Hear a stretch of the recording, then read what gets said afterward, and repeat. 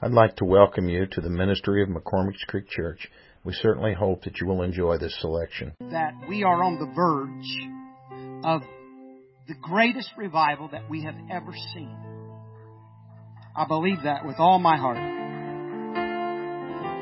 I forgot my hanky tonight. You know, when a preacher forgets his hanky, you know he's not going to preach as good.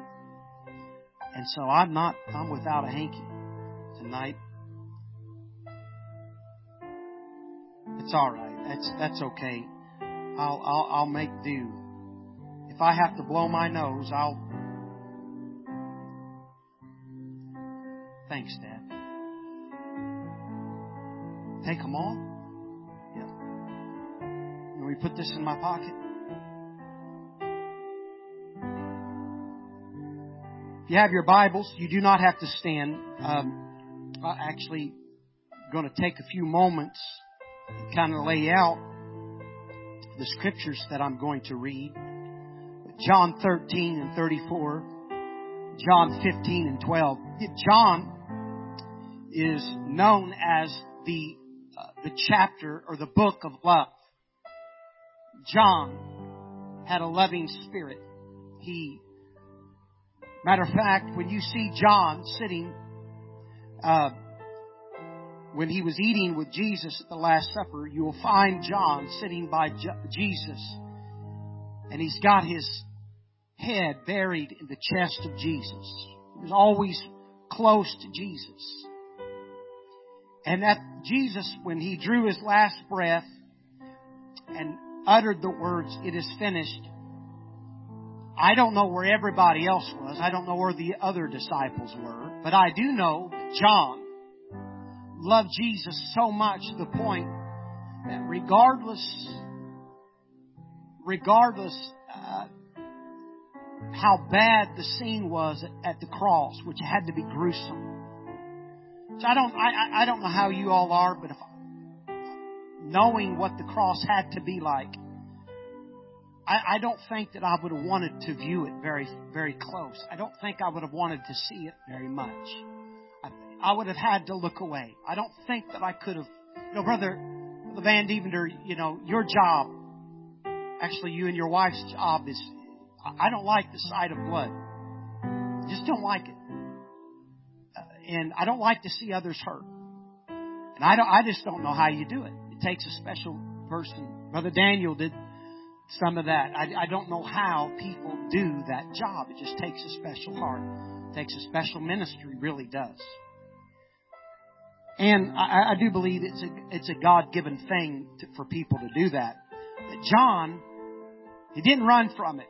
And he didn't turn away from it. And I truly think, not that I don't love people, but it takes a special heart that loves that, loves to minister, loves people. You find John at the foot of the cross. And I don't know for a fact, I don't know how long he was there, but I can't help but to believe that he was there for the whole thing, because John really loved Jesus. And I truly believe that love will give you and empower you to look beyond all the pain and all the things that are normally hard to look at. Love will push you. And that's what we're going to talk about tonight. Loving. And we as the church need to love. In John 13 and 34, Jesus said, a new commandment I give unto you. They were so hooked on the commandments. Thou shalt not this, thou shalt not that, thou shalt not that. They lived by it to the point that nothing else mattered. And they were so married to the law. We know that the law had holes in it. That's why Jesus came. He came to fulfill the law. Can anybody tell me what plugged the holes of the law? We know Jesus did, but what was the essence that plugged the holes of the law? It was love. Because you could keep the law, you could keep every aspect of the law and still be wrong in your spirit. Just because you kept the law, the letter of the law, didn't mean that you were right with God. Matter of fact, Jesus pointed out, He said, He said, he pointed out the law and he stressed it. He said, the law says, thou shalt not kill. And you live by it. Because they thought that they had everything right in their heart. They thought that they were perfect simply because they kept the letter of the law. And Jesus was trying to reveal to them. He was trying to show them that even though they were right in keeping the letter of the law, that they were wrong in their spirit. He said, the law says thou shalt not kill. But he said it's deeper than that. If you even hate somebody in your heart, you've already committed it. You're just as wrong as somebody that murders. The law says thou shalt not commit adultery or commit fornication. But he said, I say unto you that if you even have lust in your heart, you've already committed that. He was showing them that you've got to have it in your heart. You've got to love in your heart, or you're wrong.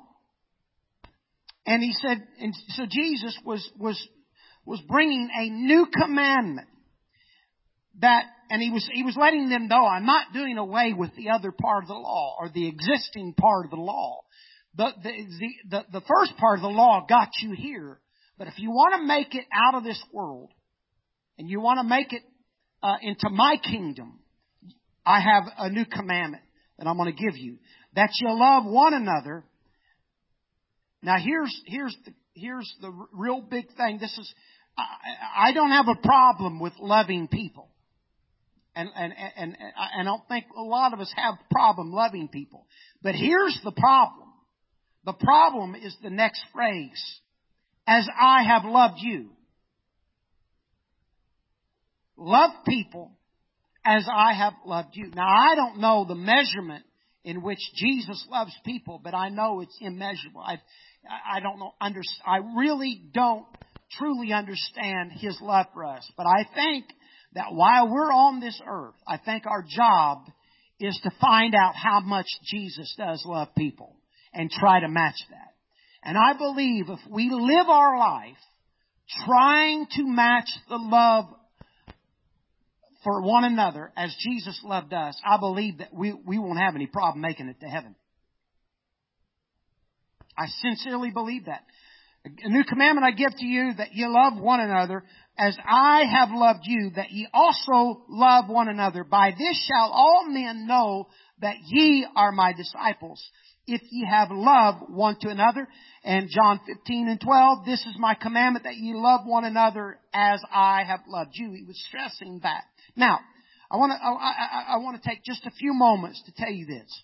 I want to preach about the modern day revival, the latter day revival, and I'll continue to preach that. And we've got to get in the position to have that modern day revival. But I want to stamp out and try to get rid of the mindset of the traditional apostolic people and that we carried for a long time. How are we going to build an apostolic church? Well, we've got to somehow lure people, to win people. And that is not showing people how much separation, of a separation we can show people. Or we're not going to win people by showing people what we've given up. Because you can have it all together, talk about holiness, talk about being modest, talk about dressing the part, because you can have all that together and still be wrong. If I measured holiness by what you should wear or how modest you should be, the Muslims, the Shiite Muslims, would be the holiest people on the face of the planet. They are modest. They don't show any part of their body. The only thing you see is their eyes and their hands, maybe their feet. But if holiness was measured by dress code, the Muslims would have it all together. And I'm not saying we shouldn't be modest, we shouldn't be separated, because those things are extremely important. We should be holy and we should be modest. But that is not how we show people how much we love God.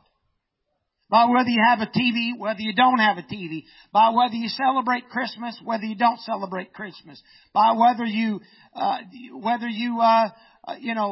else you do. The way we are to show people that we are His people is by how much we love. That's truth. Now, I know I've said it a few times that I didn't need Joel Osteen to teach me how to build an apostolic church. And I don't. But he has built that church. If you've never seen his church, you need to get on YouTube and look at his church and look how full it is. Now, I don't need his doctrine, and I don't need him how to tell me how to get to heaven. But he has said a few things in an interview that I would like for the apostolic church to somehow grab a hold of. And that is this. He truly tries to build an environment to love people. And people want to come to his services. Now, what he does after that, what he preaches, is between him and God, and he is going to answer dearly when he stands before the Lord with it. But I wish somehow that the apostolic church that preaches the truth that we have, that we claim we have, this doctrine, death, burial, and resurrection, which I do believe that it is the way, and that is the way that we need to make it into heaven, which is repentance, baptized in Jesus' name, and infilled with the Holy Ghost. But somehow we need to latch on to how they love people. And I truly believe that if the apostolic church could ever grasp and get a hold of that kind of that kind of love, that we would see the apostolic latter-day revival church that we need to see, right? I believe that if we're going to win people, that we have got to we have got to set the bait. If you want to catch fish, you've got to have the right bait. If you want to deer hunt, you've got to have the right bait. If you want to duck hunt, my cousin, he duck hunts, and he spends thousands and thousands and thousands of dollars on decoys that look as close as I've ever seen to a real duck. Some of the ducks, they move. They got batteries in them. They look like ducks. They quack like ducks. Everything about those decoys looks like ducks. He can sit those things out in the field. He spent thousands of dollars. I said, what if you didn't have all that stuff? He said, I wouldn't catch any ducks. I wouldn't have any ducks. So you have to have the right bait or the right decoy. Jesus said it. He said, if you want to win souls, he said, you've got to have the right decoy or the right bait. Which was, he said, he that winneth souls is wise. That we have to be wise as serpents and harmless as doves. I've studied that scripture. Wise as serpents. Serpents lack the dexterity. They lack the ability to grab on to what they're trying to catch. They don't have arms. They don't have legs. So they have to be very subtle in their getting to get what they're trying to catch. I saw a video on YouTube, and this black mamba. I'm enamored with snakes. I don't like them. I don't want them around me, but I like to look at them from a distance. My favorite thing to do is go to the zoo outside the tigers and the lions. I like to look at the snake. Alan, is Alan here? Alan's not here. Alan absolutely loves snakes. If you want to see Alan Motter climb a tree, you could show him a decoy, a little fake snake, and he will climb a tree that has no branches. He'll climb it quick. But I love looking at those snakes. And I watched this black mamba climb up a tree, and on a dead branch, he was subtle enough to position himself to act like the branch on that tree. And if from a distance, that black mamba looked like that locust tree that he was in. And I saw that beautiful bird fly over, and right before that bird landed on that quote unquote branch, that serpent grabbed that and hit it, put enough venom in that bird, and it fell, and that snake crawled down the tree, and he had lunch. The Bible gives the example as to how we are supposed to catch people. Almost said pray. In some apostolic church, they are prayed. Some of the old apostolic churches, I've seen people become prayed. But he turns, he said, you got to catch them, be wise as serpents. And then he turned right around and gave an extreme contrast as to how we are supposed to win people. Be wise as serpents. In other words, don't make sudden moves. Don't press towards. Don't be too in your face. He said, turn right around. He said, be as harmless as doves. If you want to catch somebody, be wise as serpents. If you want to keep them, show them love. Love, dove has the characteristics of love. They're not carnivores. They're not harmful. Matter of fact, they're more very shy and not intrusive. And that is what Jesus wants out of His church. And you've said it. You've heard me say it many times. As apostolics, we have truth and we understand. We've got to have the not pride, take pride in having truth, but the confidence that we have truth. But knowing that we have truth, it is not our job to force truth on people and rule people's lives. And I've seen a lot of people that try to win people, whether they're trying to win people from other denominations or win people that are agnostic or atheist. They try to they get into this battle of knowing that they quote scriptures, and before long they're trying to prove points so they can say, I'm right and you're wrong. And that is not the way to win people. The way that we should win people is to show people that we love people. We love people. We love the homosexuals. Now, you could quote me on that and make me look really silly if that's all you wrote down. Quote, Adam Hill loves homosexuals. But the context behind it is, as the church, that it is not our job to judge people. It is not our job. I saw a man holding the sign outside of Indiana University when I worked there, and his sign read, God hates faggots. God hates queers. Queers will burn in hell. I was driving up there, I saw that. And I wasn't pastor, so you can't be judgmental with me right now. I slammed that truck up in park, shut it off, put my emergency brake on, and I looked at that dude. I got right in his face.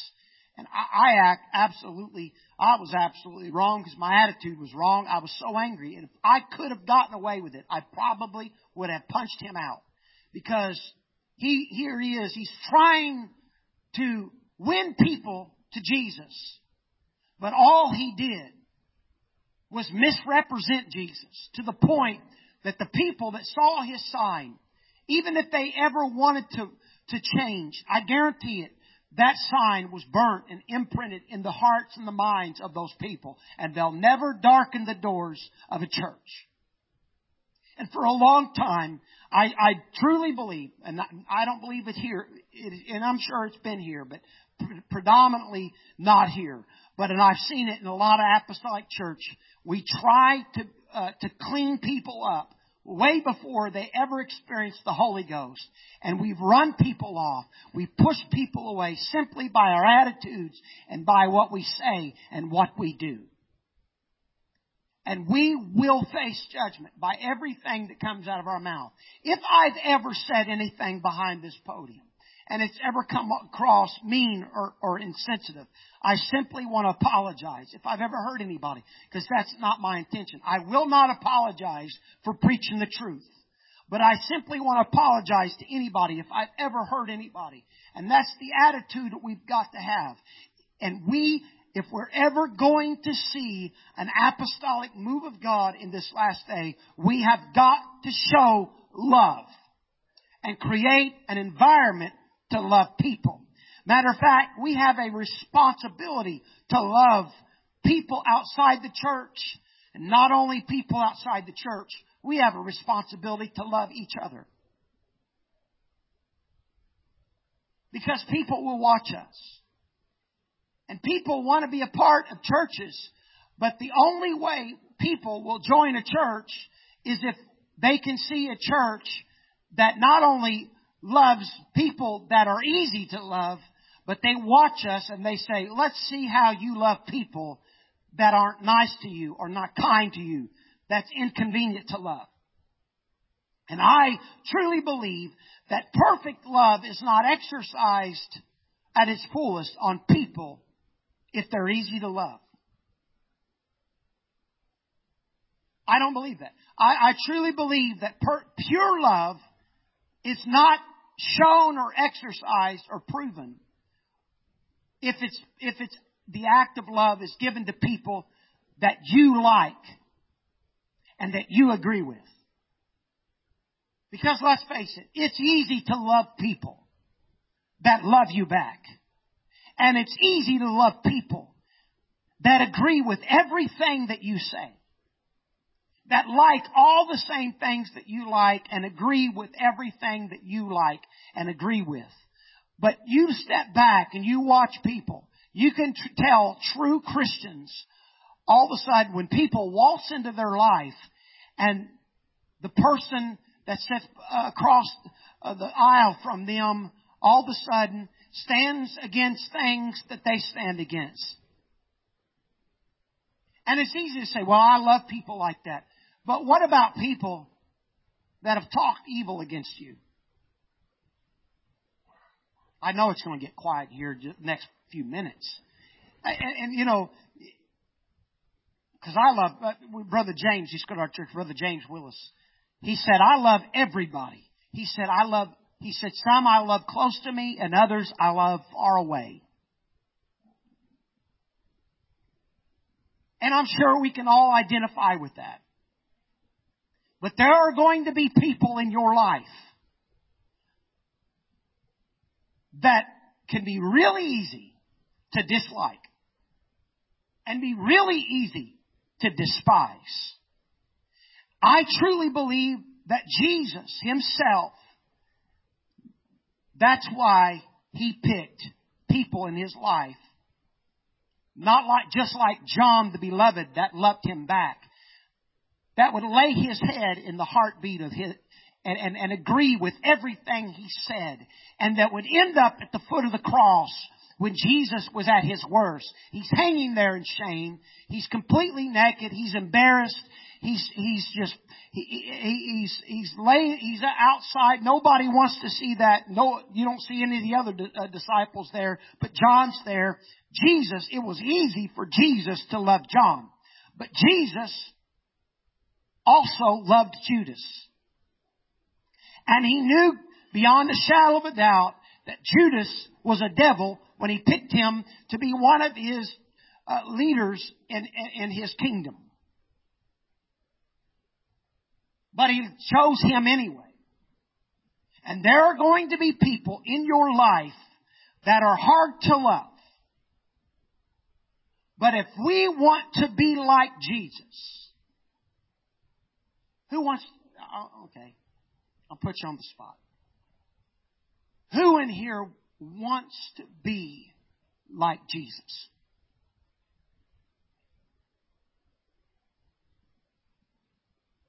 Who wants to be like Jesus? We sing it. That's an old song we used to sing. To be like Jesus. To be like Jesus. We sang it. I remember singing that song growing up. And I remember my simple mind was like, He died. He hung on a cross. I don't know if I want to be like Him or not. He took the spit in His face and He took the crown of thorns on His head. He took that beating on His back and He stood up there and forgave them. And loved people that hated Him, loved people that spit in His face. You mean to tell me I got to be like, if I'm going to be like Jesus, see, here's the thing. We want His anointing. We want His authority. We want His ability like He could preach. We want to be able to pray for the sick and they shall recover. We want to raise the dead. We want to do all the things that Jesus did. But how about the other side of the things? We want to be like Jesus. Do we want to be able to forgive like Jesus? See, but most people, they want only the good parts about being like Jesus. But we forget that He was rejected by His own people. He was hated by people that He loved, and He healed and raised their dead, and He sacrificed everything, and He loved them. And when they killed Him, they was beating on Him, He was repenting on their behalf for them. Do you still want to be like Jesus? Well, the carnal part of me says, no, if I could be like Jesus in some ways and had the ability to speak the word and call down a legion of angels and annihilate all the people that hurt me, I would like that. That's why we don't have that ability. Because most of y'all would make people disappear real quick. Saying, no, I love people. I love people. Put you behind a car, and my pet peeve is when someone drives in the left lane and is driving slower than the ones in the fast lane. People that don't turn their blinker on. And people that I walk at the Kroger and open the door for them and try to smile at them, and they walk up and they don't say, thank you. What do we do when people don't say thank you? You're welcome. Who said, you said that? You do that? Jesus help you.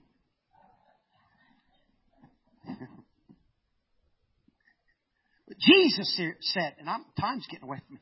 Jesus said that we are supposed to love people like I loved you. And so the key, now we've got to get really honest. If we want to be part of the bride, we've got to love people like Jesus loved us. So this is where the rubber meets the road, and this is the hard part. How much mercy and grace was extended to you when you were saved?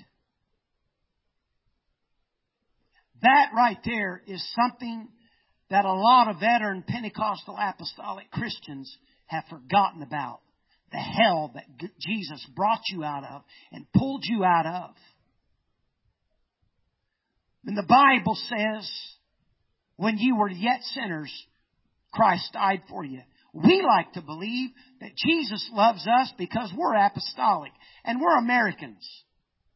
And Jesus loves us because we do the right thing. Jesus loves us because we look right.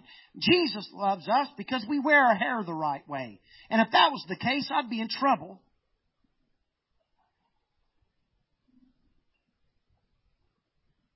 Brother Stanley, what are you laughing at?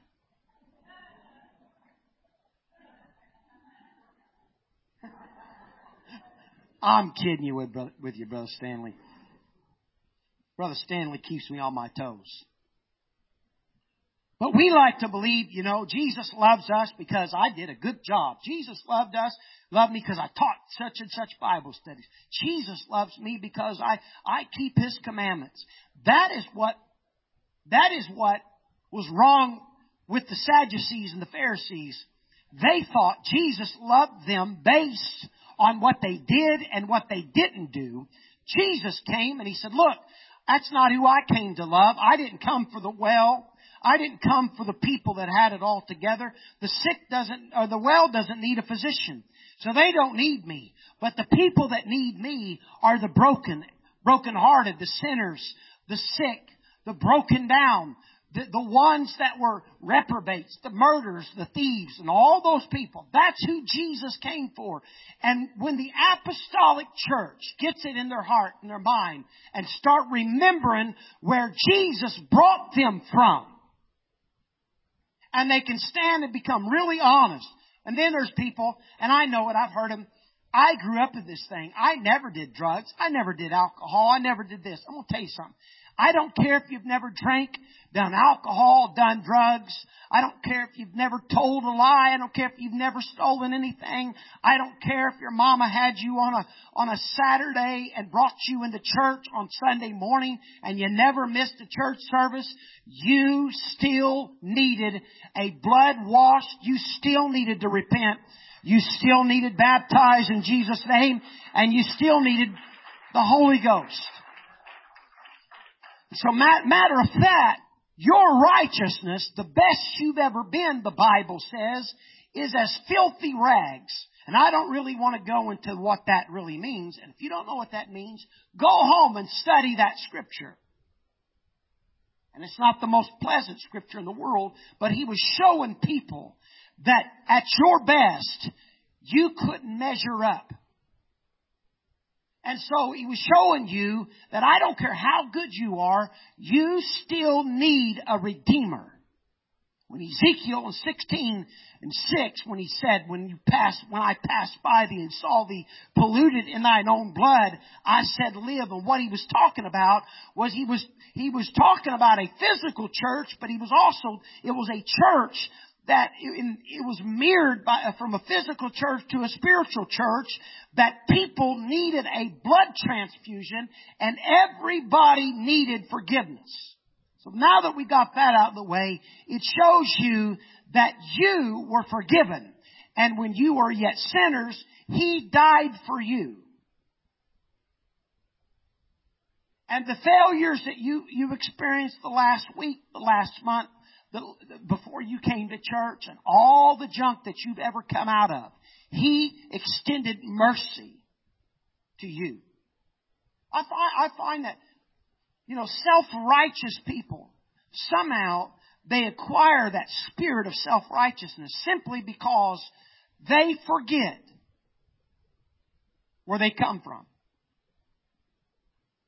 When Paul was talking about, he started naming sins. These people shall not inherit the kingdom of God. Fornicators, idolaters, and it goes through the whole things, murders, thieves, effeminate, and all these things that he said, these people shall not inherit the kingdom of God. You could see, you could almost hear the self-righteous people amening him. Preach it, Paul. You're doing right. They're not going to heaven.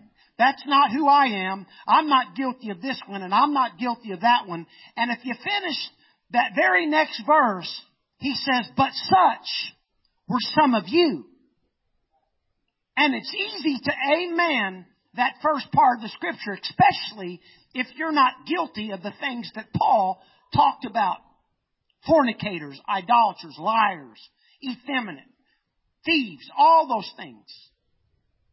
But he was reminding the church of where they come from. And I truly believe that is the secret to loving people, is to realizing the mercy and the grace that was extended to you and I.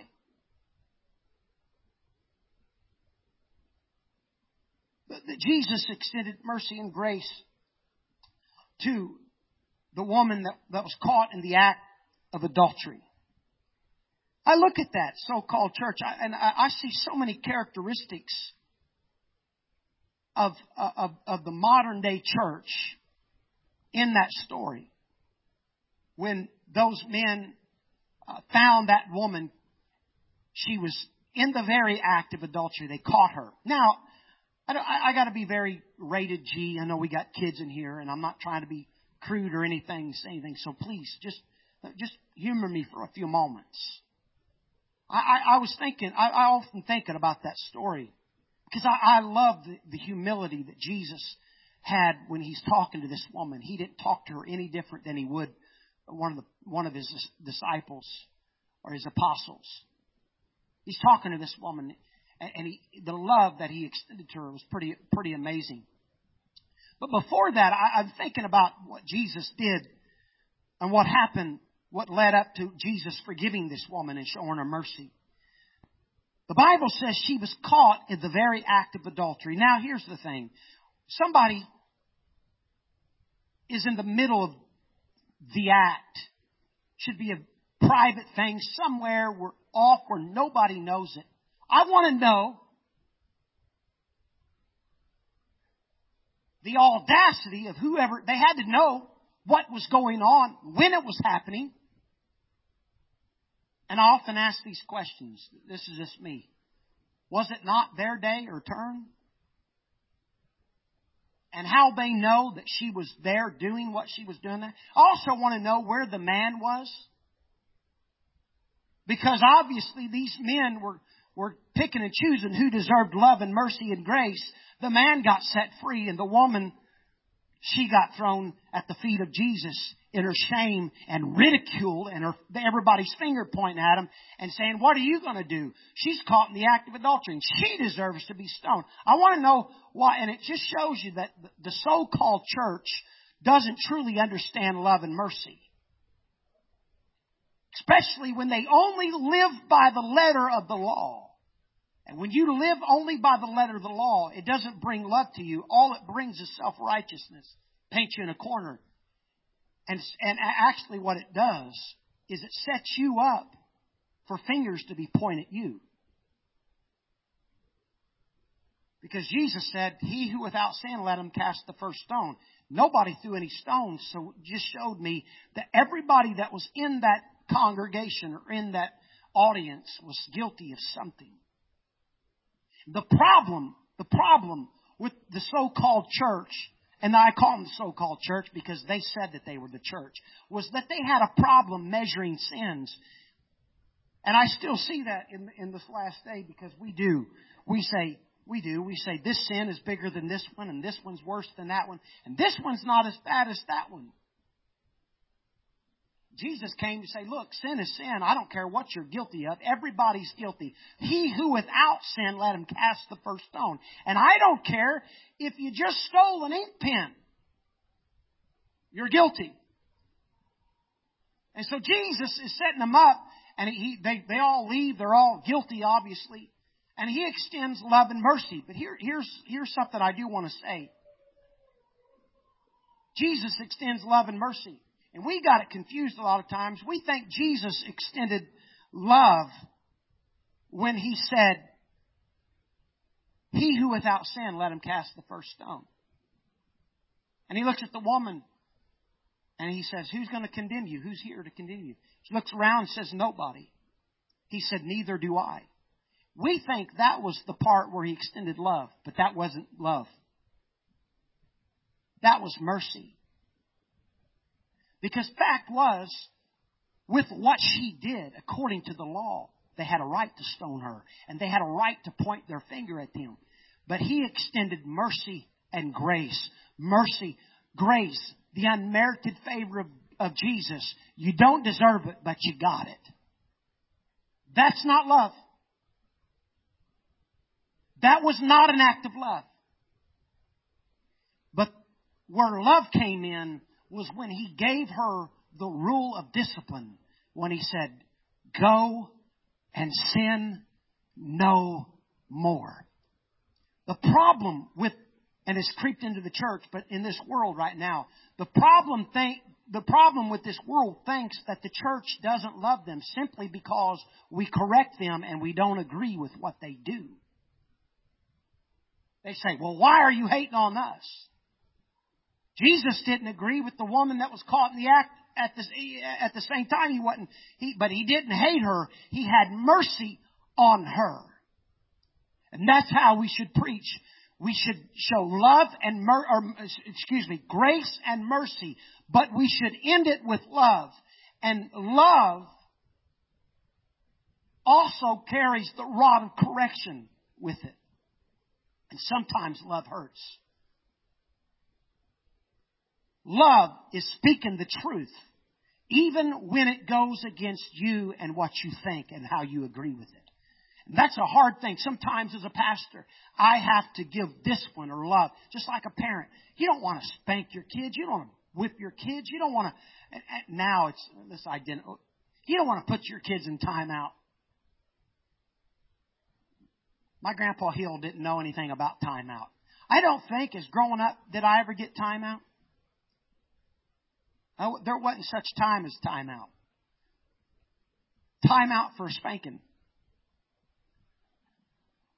time out for a leather belt. And I got my share of them. And the ones I didn't think that I deserved it, there was times that I did things that I got away with it, and He just made up for it.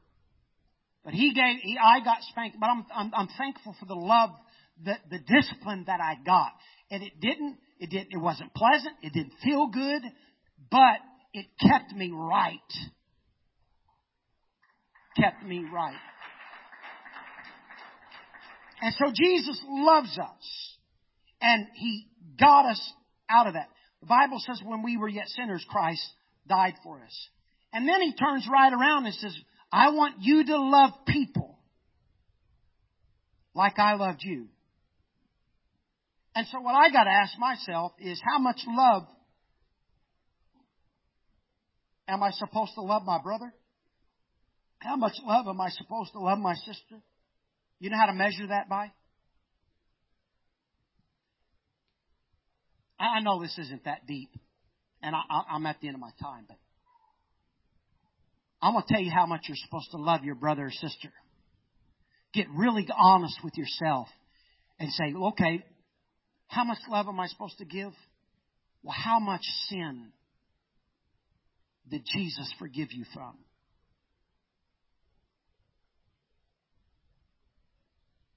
What did He look past? And how much sins?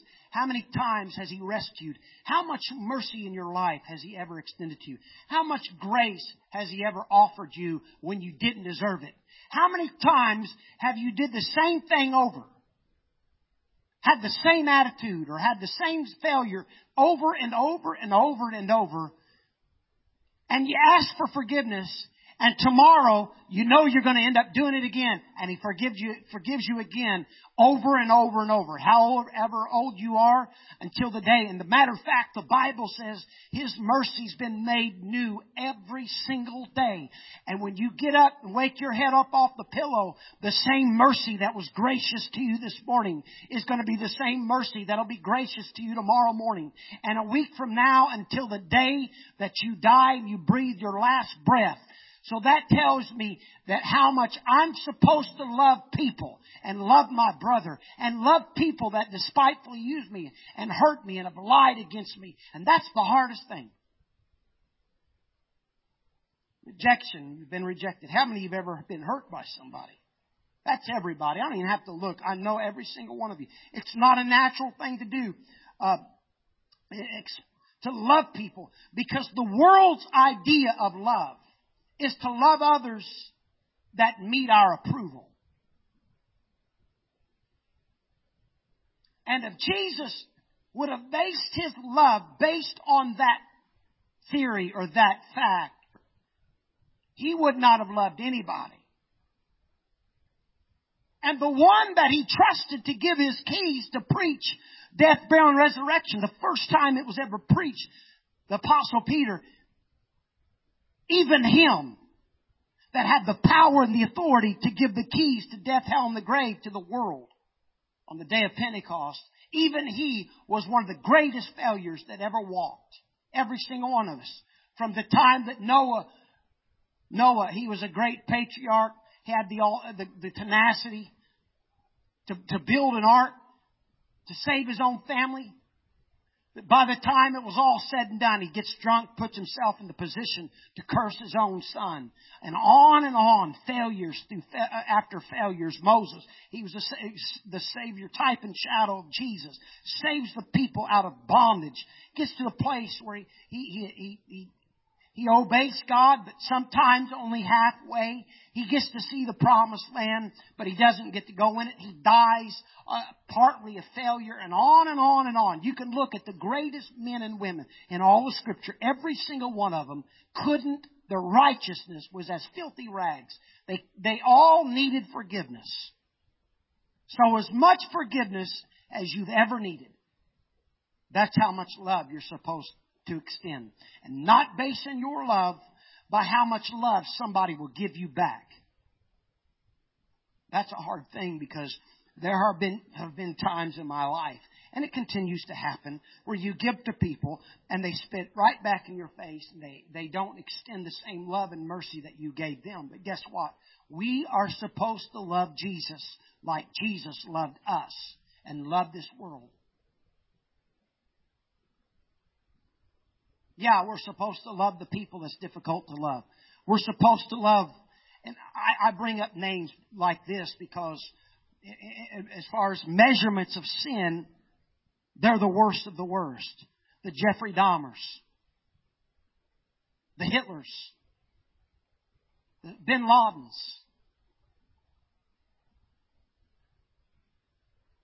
Obama.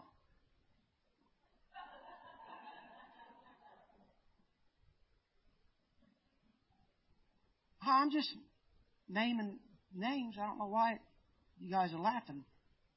We're supposed to love people. Hillary. Michelle.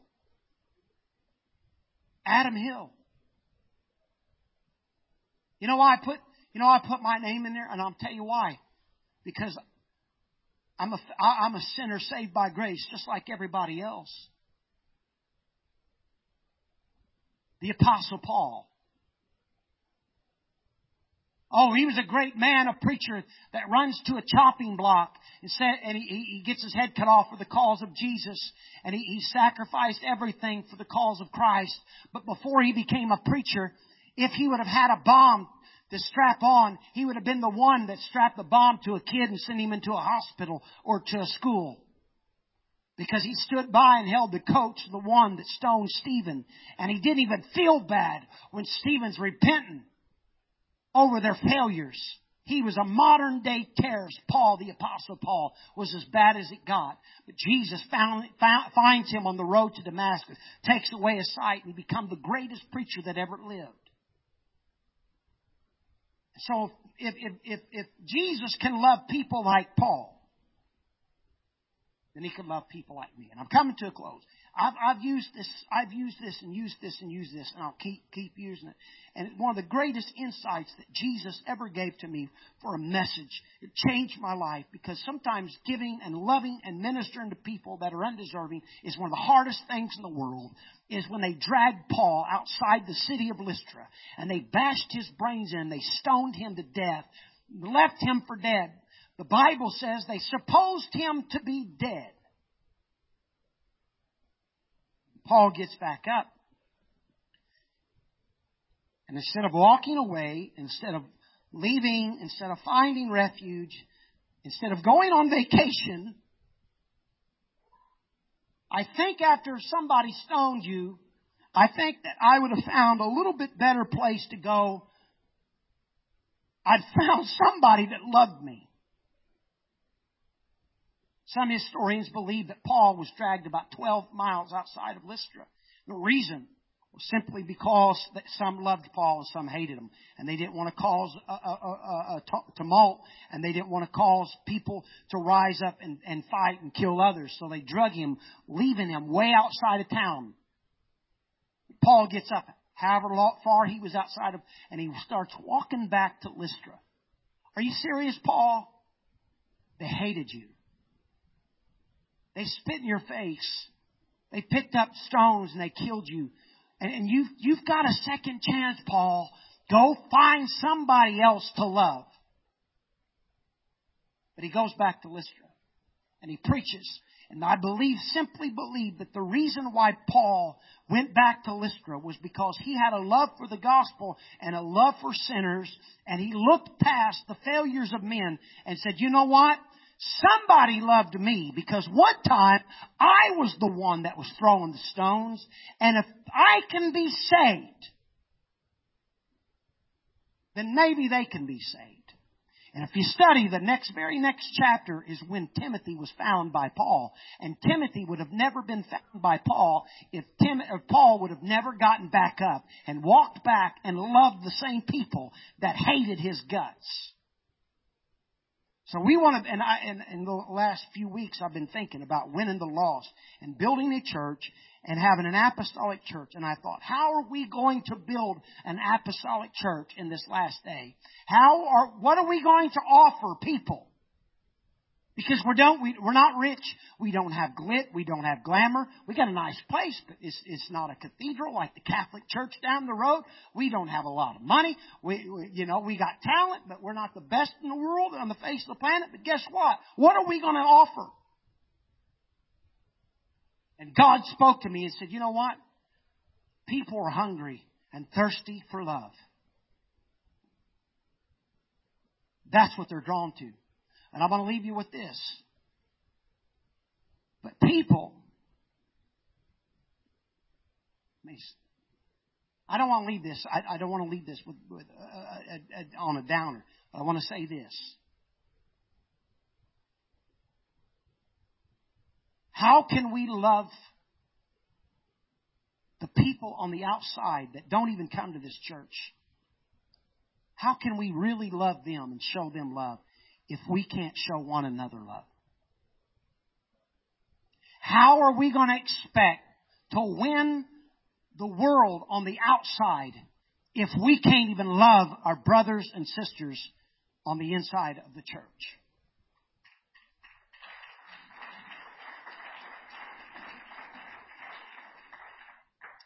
I want to have an apostolic church.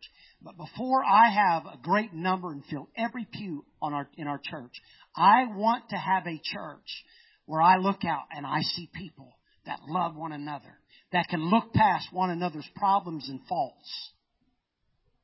Amen? Let's stand to our feet. Let's give the Lord a hand clap of praise. Amen.